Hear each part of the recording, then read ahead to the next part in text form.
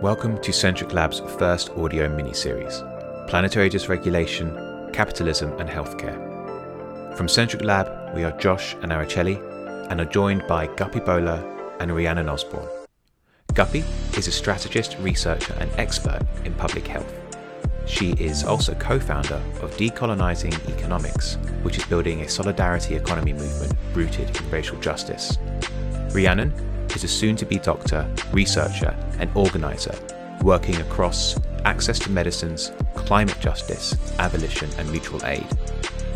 The intention of this audio project is to discuss the links between systems and imaginations rooted in supremacy, the dysregulation of planetary systems, and the poor health outcomes being experienced by peoples who are racialised and minoritised.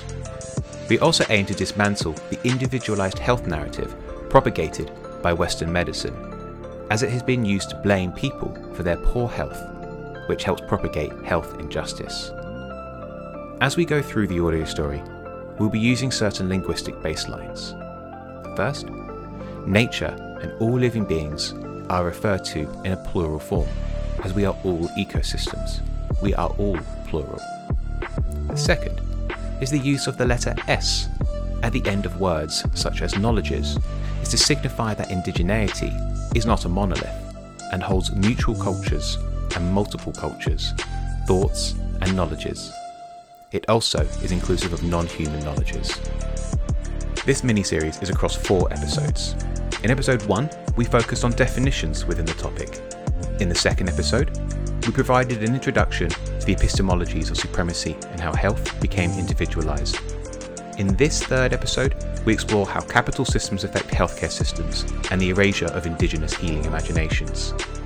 The series will end with episode 4, which will focus on how the right to pollute policies contribute to planetary dysregulation. This section will open with Rhiannon, who will be discussing how the system of capitalism affects our health systems. The section will end with Araceli describing how the individualisation of health narratives erases both indigenous and non-human kin healing knowledges. As we touched on earlier, in the extractive economy, health is mostly about your ability to work and or the disposability of your health to extractivism. Now, of course, this means that medicine itself has been an important tool in policing this through, as Guppy touched on earlier, eugenics, the quote-unquote scientific justification of slavery, and much more. As my housemate said the other day, quote, "Most of the history of medicine is eugenics, leeches and prisons. I don't know why people are surprised that so many fucked up things still happen in it." End quote. It's only by recognising these roots and realising how health and medicine have been programmed to serve capital that we can reclaim healing. And throughout this section, I'm going to read some quotes from the book Health Communism, which I would really, really recommend reading. And I would also, on this topic, the Centric Lab report called From Care to Healing. One of the, more obvious ways in which extractivism shapes our health systems is that health systems are a site of further extraction, with private companies able to take over and extract public money from increasingly marketized healthcare systems. Public money or people's money, individuals' money. People die and suffer because they can't afford healthcare, or because an outsourced private company like Serco has messed up an entire country's COVID testing system while making record profits, or because the staff are so underpaid and overworked they can't care for people the way that they would like. Health as a site of extraction also spans everything from the pharmaceutical industry to the self-help industry to the diet industry to the privatization of health data. Extractivism also shapes things like the caring industry. The authors of Health Communism use the term extractive abandonment, where people who are deemed surplus to capital and made ill by exploitation are both abandoned and deemed a burden, whilst continuing to be extracted from via the health and caring industries and the state and private management of those. Through the World Trade Organization, the IMF, and the World Bank, structural adjustment programs have forced much of the world to privatize and marketize their health systems. And healthcare for all, as originally conceptualized, for example, in the Alma-Ata Declaration, has been co-opted and reduced to the insurance company's term of, quote, universal health coverage, opening up 2 global north companies, quote unquote, untapped markets in the global south. Extensive research has documented how this has resulted in horrific health consequences in many countries, including excess maternal and infant mortality. And I kind of am going to go on to talk a little bit about how narrow and limited and often violent healthcare is under the extractive economy. But I really loved this quote from Ruth Wilson Gilmore. I really loved this quote from Ruth Wilson Gilmore in a recent interview on Death Panel, where she says, quote, "Abolition is the fight for free, universal, non-exclusionary healthcare for everybody, even in the more narrow definition of what healthcare is at the moment," end quote. We must fight not only for access to healthcare, but transformation of the structure, function, and purpose of healthcare, and our very understanding of health itself. Building on this, the knowledges and practices within health and medicine at the moment are deeply limited and often deeply flawed and aligned with systems of oppression because of the system's allegiance to the extractive economy and the coloniality that it entails. Going back to the roots of medicine, so-called health interventions are used to exclude and entrap those who are not useful to society and capital through its deeply, deeply causal structure, in particular when it comes to mental health and disability. This comes not only through health systems directly collaborating with the police, prisons, and immigration systems, but being carceral in and of themselves. The history of mental health care mostly involves putting political dissidents, difficult women, disabled people, and others in prison. And this shows up in so many ways in today's mental health care system, which has not changed as much as people like to think it has. Having had placements during medical school in quote-unquote psychiatric prisons, this carcerality masquerading as care relies on racism, misogyny, ableism, and state violence and promotes further illness, not healing. Nobody who is imprisoned can be well. In addition, the class and professional power of doctors remains shaped by and itself shapes supremacisms. With healthcare as heavily regulated and gatekept and doctors as the primary gatekeeper, supremacisms easily make quote-unquote caring environments sites of violence. For example, through the gaslighting of women, the horrific care that many trans patients receive, and the increased childbirth complications for Black patients. This is not only due to the behaviours of individual doctors, but it is systemic. For example, Black patients may have different algorithms based on supposed inherent differences in biology from research based in eugenics. In addition, within the health system staff itself, the deeply interpersonal work of nursing is undervalued and exploited because of the gendered and racialized nature of who does the work. And I'm just going to read now a quote from page 12 of Health Communism, which I think summarizes this really well. Quote, "The authority of expertise and the power that medical expertise holds over the survival of modern disabled people has its roots in racial capitalism's corrupt framings, built from the idea that certain people were property and that the state was only responsible for caring for those deserving of its artificially limited resources. Engaging with and fighting back against these systems of power becomes, for individuals, marked as surplus, a never-ending assault of deliberate austerity at the hands of the state," end quote. I think also on this topic of how limited and violent health systems can be as a result of the extractive economy and supremacisms, the very tools at our hands when it comes to healing, and in particular the tools of kind of formalized healthcare professionals, are so narrow. And as Araceli will touch on later, this is also due to the deliberate erasure of other forms of healing. I can't count the amount of times I've sat with a patient with chronic pain or depression or complex bowel issues and realised that there's actually very little we can offer them. Health interventions are limited by the constraints of focusing on ability to work and the requirement for these interventions to be simple or beneficial to capital, or individualistic, or focused on lifestyle changes or medications. These interventions often are better at maintaining disconnection rather than tackling the root causes of disease and illness. For example, we know so little about how trauma, which, as Stacey Haynes writes, is of course always political, affects the body, and how to heal it, because it's not convenient for capital for us to truly heal from the wounds it inflicts. And of course, the knowledge of communities who know most about the complex interconnectedness of trauma are those whose knowledge is quote unquote not good enough for medicine. And I'm going to read another quote from like the first introductory page of Health Communism.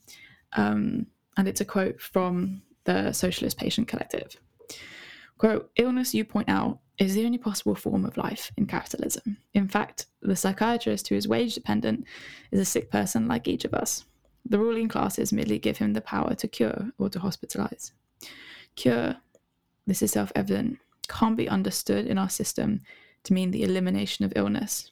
It serves exclusively as the maintenance of the ability to go to work where one stays sick." End quote. If the purpose of health systems is to support capital, then the potential of medicine is severely hindered. What is researched and who has access to the benefits of research and medicine are determined not by public health, but by capital. At the same time as holding the deep systemic flaws of medicine, we can recognize the incredible amounts of useful knowledge that it contains, like life-saving antibiotics, huge progress in surgical techniques, vaccines, and so much more. And we can recognize these as incredibly useful for our collective healing and well-being, but trapped and limited within the extractive system which medicine is operating in and upholding. In this vein, essential healthcare is denied to the majority of people across the world, in particular through the global pharmaceutical industry, which uses patents and knowledge monopolies to deem most of the global south as disposable, whilst being one of the most profitable industries in the world by prioritizing the rich and global north countries. Research, medical research is skewed towards those who can pay, leaving tuberculosis, the global disease of poverty and one of the world's biggest killers, without proper treatment options. The potentially liberating and healing power of essential medicines is captured, commodified, and then denied. We must sort through the fog and tease away these essential common goods from extractive systems. A liberating approach to health and healing could be conceptualized through Rupa Mari and Raj Patel's notion of deep medicine. Deep medicine is a practice of diagnosis and healing action that incorporates history and dynamics of power into our understanding of diseases that plague modern industrialized humans in order to change those health outcomes.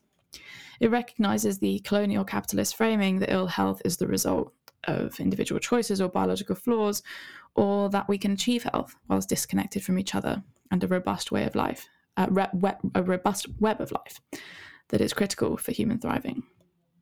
Deep medicine locates the pathology in the social, political, and environmental circumstances around the body, which dictate how the body responds.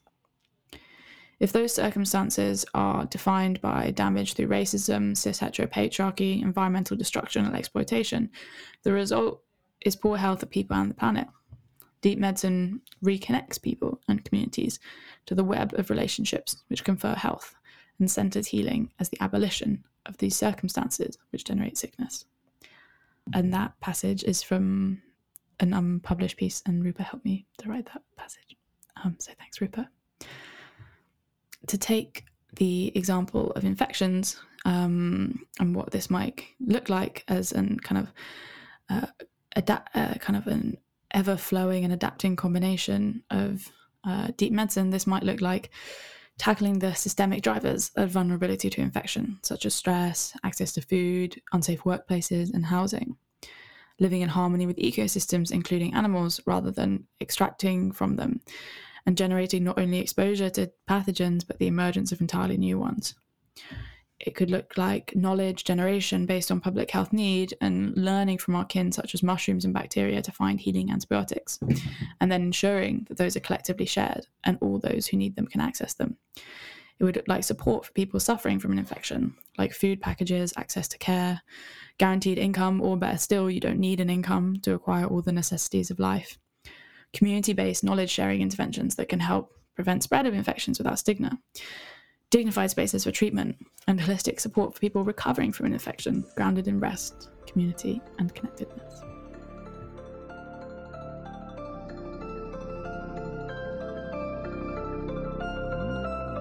Thanks, Rhiannon, for that. I am now going to be picking up from this individualized narrative and applying it to understand how this narrative also erases knowledges that think about health in an ecological manner, meaning that most Western-trained doctors or health experts do not consider factors such as contamination, exposure to nature, lived experiences, and living conditions as part of disease or healing pathways.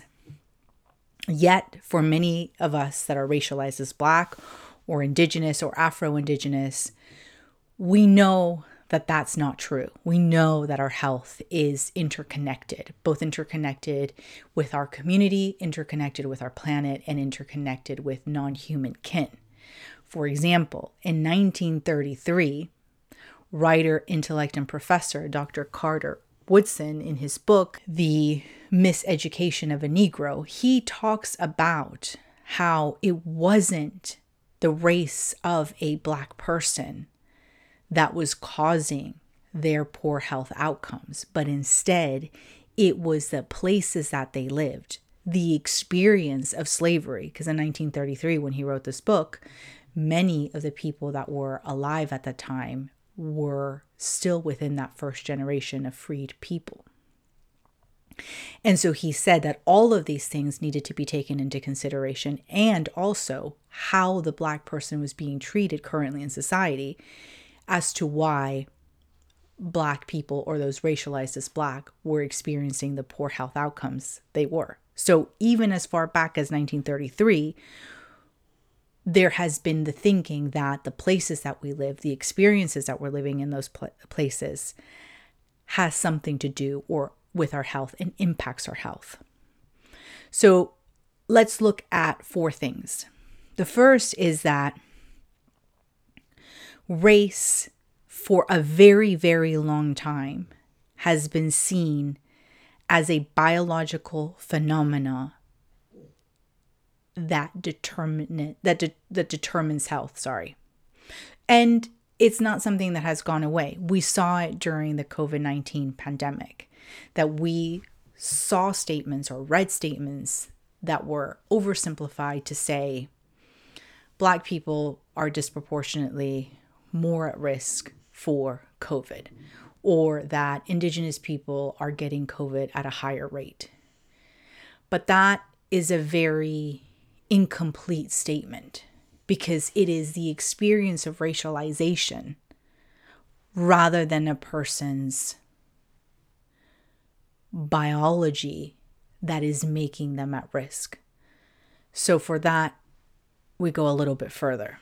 So that means that if you are living in a neighborhood that has high levels of air pollution, you're also living in a neighborhood that is marginalized and therefore deprived. You're not getting access to the resources that everybody else has, whether it's healthcare, whether it's housing that is fit for purpose, meaning that it's well ventilated, you don't have mold on the walls, you are able to get a good night's sleep because it's well insulated, or you are able to feel safe in that home. If you don't have any of these things, plus on top of that, you belong to the multi-ethnic working class, which means you are doing jobs that also expose you to further contaminants. So for example, if you are a nurse, you are being exposed to endocrine disruptors at work. You are also being exposed to the full dysregulation that comes with shift work, because as you're doing shift work, your body clock completely changes. The way that you metabolize completely changes when you're doing shift work. So we know that those that engage in shift work are at higher risk for a multitude of non-communicable diseases.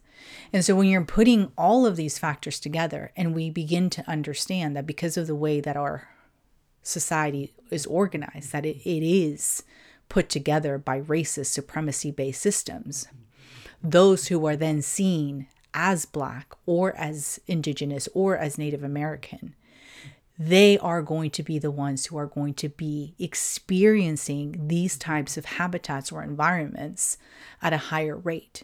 And that phenomena right there is what is affecting their poor health outcomes, not an innateness in who they are or an innateness of their being or their physiology. And that's why it's important that we understand health in terms of an ecological phenomena because it is instrumental to the work of justice.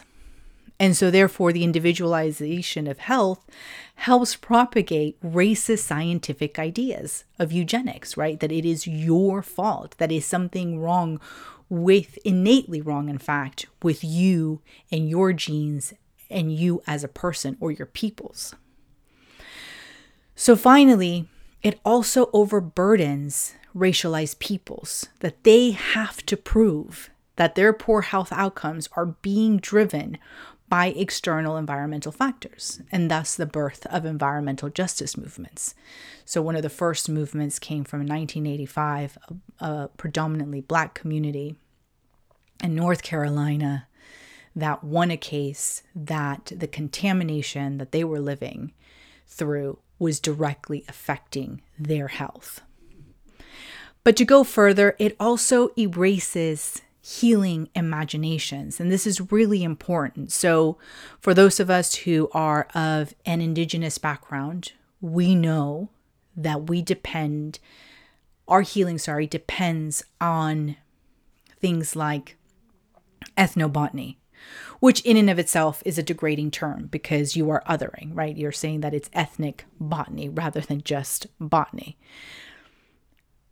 And we have known for millennia that certain plants affect certain types of healing.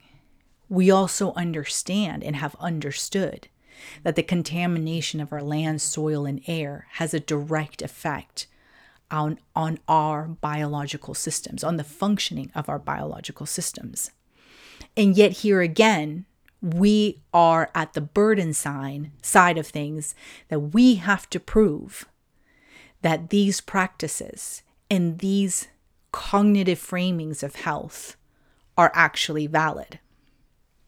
Another example is ancient and indigenous practices such as meditation. Meditation, yes, it's very much known as coming from the East, but it is also practiced in various other cultures.